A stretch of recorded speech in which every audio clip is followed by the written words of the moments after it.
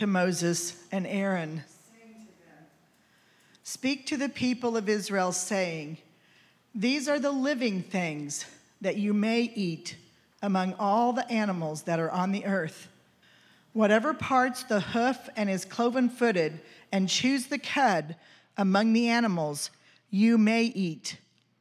Nevertheless, among those that chew the cud or part the hoof, you shall not eat these. The camel, because it chews the cud but does not part the hoof, is unclean to you. And the rock badger, because it chews the cud but does not part the hoof, is unclean to you. And the hare, because it chews the cud but does not part the hoof, is unclean to you. And the pig, because it parts the hoof and is cloven-footed but does not chew the cud, is unclean to you. You shall not eat any of their flesh, and you shall not touch their carcasses. They are unclean to you. And by these you shall become unclean. Whoever touches their carcass shall be unclean until the evening. You shall not make yourselves detestable with any swarming thing that swarms, and you shall not defile yourselves with them and become unclean through them. For I am the Lord your God. Consecrate yourselves, therefore, and be holy, for I am holy. You shall not defile yourselves with any swarming thing that crawls on the ground, for I am the Lord who brought you up out of the land of Egypt to be your God. You shall therefore be holy, for I am holy. This is the law about beast and bird and every living creature that moves through the waters and every creature that swarms on the ground, to make a distinction between the unclean and the clean, and between the living creature that may be eaten and the living creature that may not be eaten." Thank you, Trudy. Who else is really excited for this sermon? Good.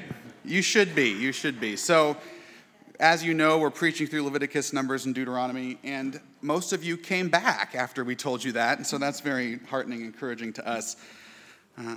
Clayton and I, just in our study, have just been learning a whole lot. There's just a whole lot more in these books than really I had ever thought before or we had really ever encountered. And I just tell you up front, at points, this sermon today is going to get a little Bible nerdy. And I'm not apologizing for that because I am a pastor, so part of my job is to be a Bible nerd, and I was just very struck by some of these things and want to share it with you as well.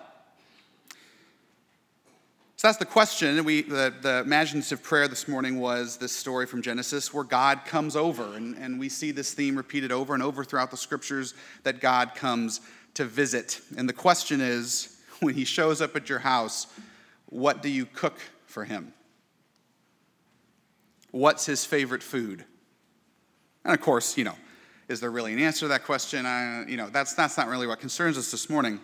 But when you have someone over for dinner, as many of us have had during this year of eating with Jesus, it's wise to establish what foods and flavors your guests cannot or will not eat. And a few weeks ago, I hosted a dinner party and made a dish that is traditionally very spicy.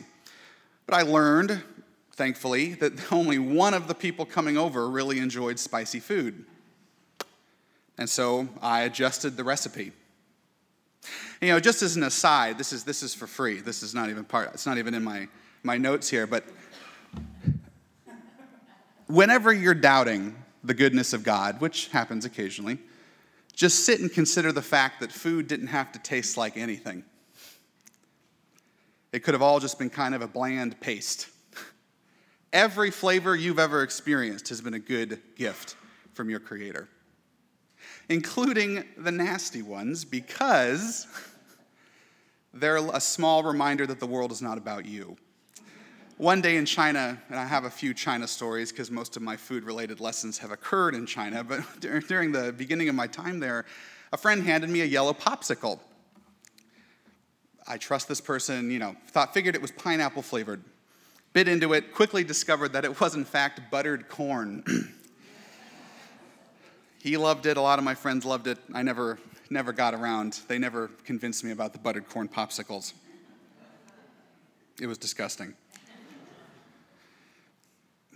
The question of God's flavor, God's favorite food, is a small and perhaps a bit silly way to remind ourselves that we are not like him in his divine nature. We have no idea. I haven't answered this question, but we really don't have any idea how to even think about that. He's not like us. God is coming to live with you. How do you get ready for that? How do we prepare our lives for God to move in? And this is precisely what the book of Leviticus is about, how to prepare for God, how to clean the house, how to prepare the food. In other words, it's about holiness, shaping our lives in preparation for God. And of course, we're at a different place in the history of God's salvation than they were. They didn't have the Holy Spirit indwelling them in the way that we do, but I think there's a similar dynamic at play. How do we shape our lives to prepare for God? Therefore, be holy as I am holy is the refrain throughout Leviticus. We need to be holy to be with God. We must change. We must, in fact, become new creations in order to live with him. The Bible tells us that the Father, the Son, and the Holy Spirit made this world as a place where he could dwell with us. And in the beginning, all of creation could bear God's holy presence. There was no issue. He walked with them in the garden. But something happened. Adam and Eve disobeyed. They took food that was not offered to them, and sin and death took over the world. And now, all things stained, corrupted by sin and death cannot stand in the Creator's presence, including, unfortunately, you and I. And so the Creator called Abraham's family, Israel, to be holy, to be devoted to his work of mending the world and defeating sin and death. He rescued Israel from slavery in Egypt. This is what we preached about last fall in the book of Exodus. He bound himself to them in the covenant on Mount Sinai and gave Moses the blueprint for the tabernacle. And the tabernacle was really intended to be a new Eden. And if you want to know more about that, ask next week at Sunday school, where God's space and human space could intersect, could overlap. With the tabernacle, God's desire to live with us was back on track. That's what that was about. And at the end of Exodus chapter 40, the cloud of God's glory comes and it fills the tabernacle so that the priests, it says, can't go inside. Well, now what? God's moved in, but how do we, in our state of sin and death, get close? And that is where the book of Leviticus begins. And Clayton talked last week about the sacrifices, meals offered to the Lord and sometimes shared with him that repaired the damage done by Israel's sin and exposure to uncleanness. Starting in chapter 11, the book pivots away from instructions to the priests towards instructions for the average Israelite. So it leaves behind what the priests are doing with the sacrifices at the temple, and it turns to what normal Israelites are meant to do every day in their own lives, right? Holiness in God's mission is not just about what happens at church, folks. It's about what happens also at home in our normal lives. While we are no longer bound to the specific details of Old Testament law, which is good because I enjoyed a bag of pork rinds yesterday. While we're no longer bound to the specific details of the Old Testament law, that does not mean that God does not care about the specifics of our lives. Now, let me say that again. While we are no longer bound to the specific laws of the Old Testament, that does not mean that God does not care about the specifics of our lives. What we will hopefully see this morning is that our eating can be more than just getting energy from the stuff we put in our mouths. Food is about more than food. Eating can be holy. It can be a way to experience and declare the good news. And our sermon summary this morning is this: God's favorite food is gospel-flavored. God's favorite food is gospel-flavored. So we begin at the top of this passage in verse 1, and the first clue that we get that this is about more than just food is that we run into this concept of clean and unclean. The Lord said to Moses and Aaron, "Say to the Israelites, of all the animals that live on the land, these are the ones that you may eat. You may eat any animal that has a divided hoof and that chews the cud. There are some that only chew the cud or only have a divided hoof, but you must not eat them." Skipping down to verse 7, "And the pig, though it has a divided hoof, does not chew the cud. It is unclean for you. You must not eat their meat or touch their carcasses. They are unclean for you." I think it's important just to say up front that clean and unclean, that distinction is not about good and evil or holy and common. They're related, but it's not the same thing. Unclean things are not necessarily evil things. Uncleanness is the presence of or association with death and the henchmen of death: chaos, disease, darkness, etc. Persons can be unclean, objects can be unclean, places can be unclean, creatures can be unclean. So I guess basically everything. Anything can be unclean. Anything can have an association or have the presence of death. And basically, the specifics of why which animals are in which category, there's theories about that. It doesn't really matter. I mean, it does, but I don't want to talk about it this morning. But the point is that the unclean animals in different ways are somehow connected to or associated with death in the ancient Israelite mind. When a person is unclean, that is not an issue of sin. Now, I think sinful acts make you unclean, but just the fact of uncleanness itself is not a sin issue.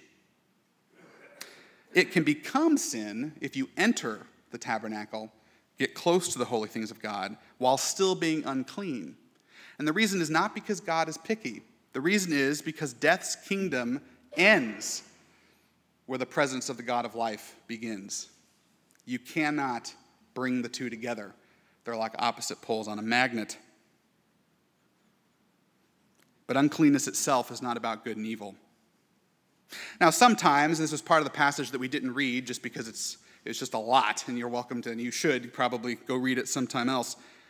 But it's allowed if you find a dead animal in the field, like an antelope or something, you can eat that. Like it's not evil for you to do so, but you become unclean. And you have to wash your clothes and wait until the evening, and then you become clean again. But oftentimes, not just with this chapter, but throughout these next chapters of Leviticus that talk about clean and unclean, the matter of cleanness is just a matter of time. You have to sit and wait until the evening, and then the uncleanness leaves, and you are clean again. And for the Israelites, tomorrow begins at sundown today. Right? That's how they think of and reckon their days. And so what that's saying there is that the new day makes a person clean. And I think that's good news all by itself. Humans are not inherently unclean. We're not, that's different from sin, right? But we are not made for death. And if you wait patiently, the new day will come and will raise you back to cleanness. This part occurred to me this morning, so I need to do more research, but I wonder if that is not a small pointer to the resurrection all by itself. You wait for the new day, and you're brought back to cleanness. The purpose of these food laws was to remind the Israelites of and give them a way to participate in the Creator's victory over death and its henchmen. And so it was the calling of every Israelite family to disassociate themselves from death. And or when you try to read through Leviticus and you get bogged down in just the allness of it, the strange details, the repetition, remember that each one of these laws was a way of declaring that death has no place in God's good world. That's worth repeating, probably. It says in verse 45, "I am the Lord who brought you up out of Egypt, out of slavery and bondage to evil forces, to be your God. Therefore be holy, because I am holy." And this idea of clean and unclean, I think it's really important for us to get straightened out, because if we don't, we will lose the goodness of what Leviticus is trying to say. Leviticus 11, in its very weird way, and we can admit it, it doesn't fit well into our modern way of thinking, but Leviticus 11 is a declaration that while death and its henchmen are all around us, skittering across the ceiling, buzzing around the table, chirping in the trees at night, life is flowing out from the presence of God. And that each of us, not only the religious professionals, each of us can experience and participate in his new creation life. Leviticus really is a book all about new creation. And I know it doesn't seem like it at just a surface reading or when but there's just so much in there, and I wanted to share, this is the Bible nerdy part, I wanted to share a few bits that I was just blown away by.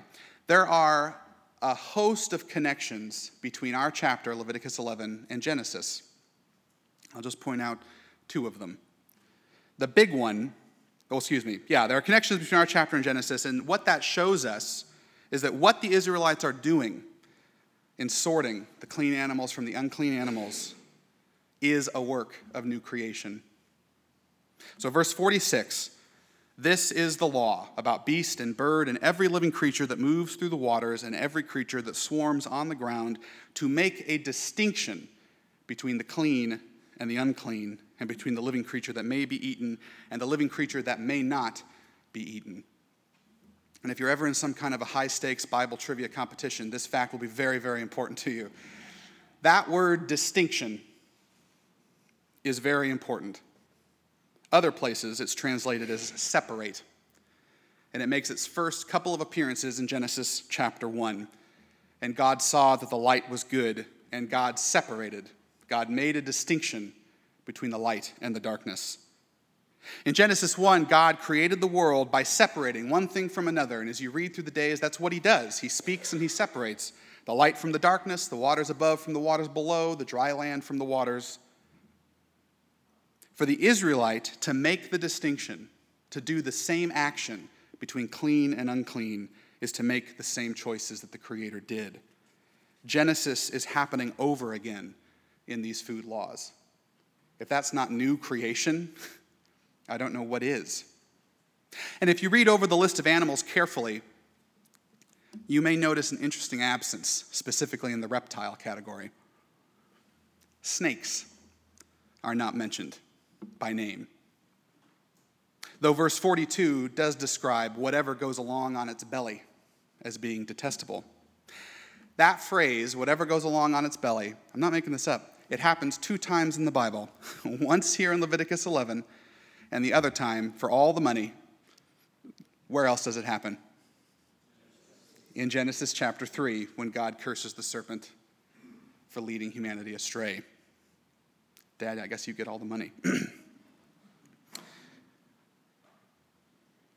This is a solid clue that these food laws are about way more than just what food the Israelites can and cannot eat. A new Genesis, a new creation is being brought forth right under the serpent's nose. But why did God start with food? If you think about it, you would think murder or war or, I don't know, something else would be the first, we're going to tell the normal Israelites how to live in new creation, and to do that we will begin by talking about what's for dinner. Why does he begin there? Jesus made all foods clean, and so as Christians, I think we have not spent as much time thinking about holiness and food together as our Jewish forebears did and indeed still do. But it makes sense that the meal is where the first battle lines are drawn in the war against sin and death. Food is one of the most important things in human life. It binds cultures together. It brings families together. And you need it. You can't not eat. And think of the biblical story as a whole in our own lives. Where does the enemy hit to rip human lives apart? He sows discord between cultures in the midst of families and in our individual lives. Food, after all, is what wrecked the universe with Adam and Eve. We interact with food every day, and each meal is an opportunity for the powers of darkness to attack. But meals are also opportunities to declare and to experience the good news and the victory of God. And this plays on the eating with Jesus theme that we've been harping on all year. And if you're sick of hearing about that, I don't care. We're going to keep talking about it. I don't know how long, but we're continuing for that to be our theme. When Jesus gave us a practice to remember his sacrifice, bind us together, and anticipate his coming, he gave us a meal. He gave us food, and we cannot emphasize that more strongly. And it should also be no surprise that the devil has broken the global church into 1,000,000 pieces around the meal that Jesus gave to bind us and unite us all together. The dinner table is a battlefield. Those of you familiar with family tensions and unspoken hurt know exactly what I'm talking about. God knows this. Leviticus 11 tells us that he's there at the table alongside us. God cares about food. He cares about our cultures, our families, ourselves. Food is ordinary and evidently can be holy. That means that holiness is not something that we only bring out on special occasions. Every time we open our mouths to eat or drink, that can be a holy thing, getting us ready for God. I said earlier in the sermon summary for this morning is that God's favorite food is gospel-flavored. And I know that questions like these probably don't occur to anybody outside of my own brain, but it made me sit and think about, well, I wonder what the gospel tastes like. Warm bread, maybe? Cold water? And also the cornbread casserole that someone always makes for the potlucks? And also the coffee cake that the women in mission force me to eat. You know who you are. The gospel tastes like God's many good flavors brought to us by God's people. God's favorite anything is everything that smacks of human beings finding new life in Christ and being made part of his family. And while in Jesus we are free from the specifics of the food laws, Jesus is still in the business of destroying the works of the evil one and making all things new. We are still invited to participate in new creation, to experience and to extend that out into the world. It doesn't matter anymore what we eat. Well, maybe a little, but for the most part, it doesn't matter what we eat, but rather how and with whom we eat. And I'm aware of what a poor idea it is for the preacher to spend the entire sermon talking about food at this point in the late morning. So I will briefly set before you two possibilities, and there are others, but these are the two that I decided on for our holy eating, for what does it look like for new creation to be part of our eating. The first is about how we eat, and the second is about with whom we eat. Firstly, and don't take this the wrong way, almost all of us probably need to submit our diets to the Lord Jesus. And I did not just call my church fat. Let me just be very clear about that. This is part of the sermon because I need to hear it. I watch my weight, but the problem is that I only watch it go up. Many of us have issues with food and are not overweight, right? It's not just about overeating. Some of us hate eating and do it as little as possible. Some of us eat our feelings. Me.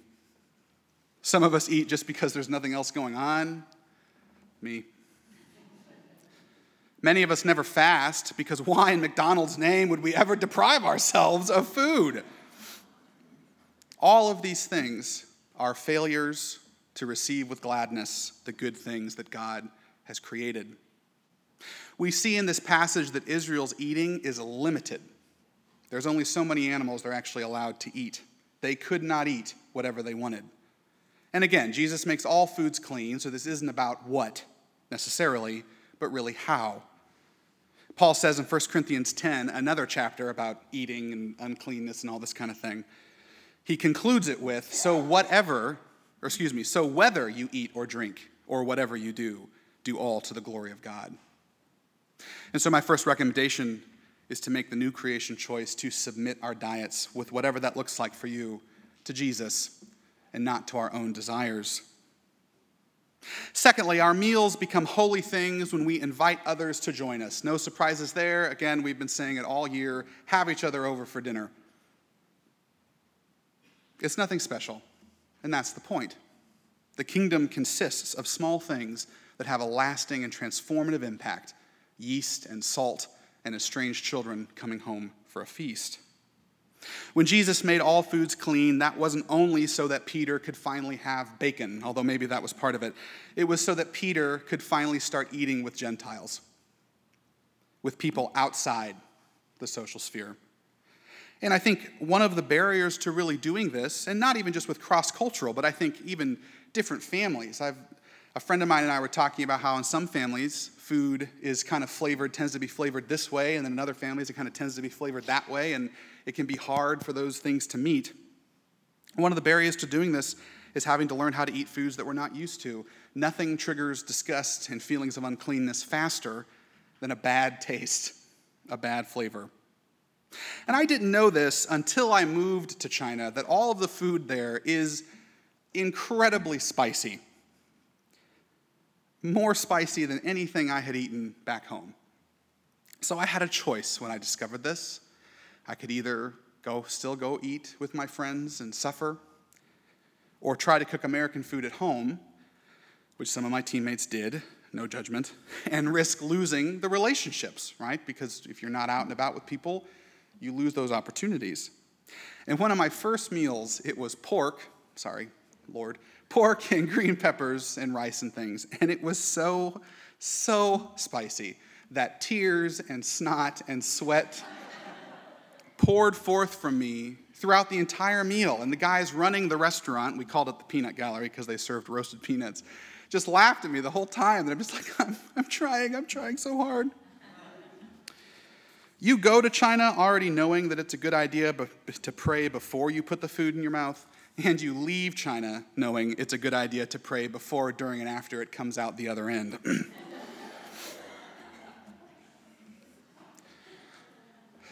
The point being that spicy food was literally detestable to me, but it was made holy by eating with other people in the name of Jesus. You too can step out of your comfort zones, and I know many of us have, and I want to commend you to continue to do that and eat with others, though hopefully with more pleasant consequences. This is how Jesus thinks of food. It glues people together. It does not drive them apart. Death, we've seen, is the ultimate contaminant.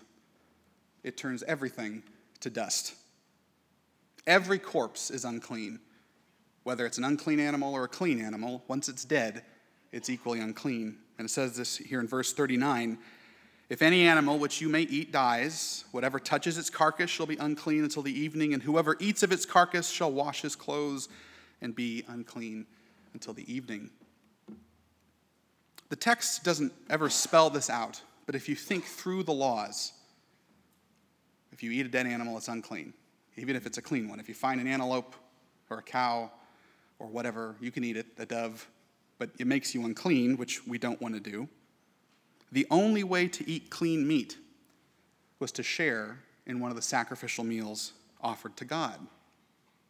Unclean animals are related to death, but the clean animals are related to life, specifically to the sacrifices. The clean animals that the people would have eaten most, I don't know how often they really had fish. They didn't fish much in ancient Israel, but until the time of Jesus. The animals they would have eaten most were the same set that were offered to Yahweh himself: cows and goats and sheep. In order to remain clean, the Israelites had to quite literally eat off the Lord's table. Yes, Leviticus 11 says, death and its henchmen are everywhere and need to be avoided. But that doesn't mean we can't enjoy the feast shared from the Lord's own table. This is what God means when he tells us to be holy. It turns out that you don't cook anything for God. He brings it all with him. "Oh, taste and see that the Lord is good," says Psalm 34. In the life, death, and raising again of Jesus, God not only offers us all good things, he offers us himself. On the cross, the Creator became the sacrifice, the clean offering whose blood purifies his people.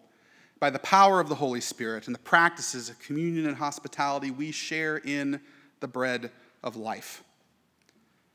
God's favorite food is gospel-flavored, and we can season our meals with good news by wisely considering both how and with whom we eat in light of Christ's death and rising again. And I'll close with a brief quote from one of my favorite books. It's sort of a theological cookbook similar to Leviticus called The Supper of the Lamb. That intrigues you, then you should read it because it's really wonderful and quite a few good recipes. But the author says this: man invented cooking before he thought of nutrition. To be sure, food keeps us alive, but that is only its smallest and most temporary work.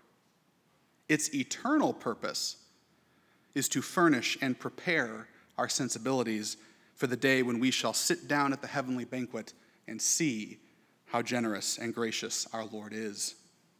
Nourishment is only necessary for a little while. What we shall need forever is taste. May we taste and see that the Lord is good. Amen.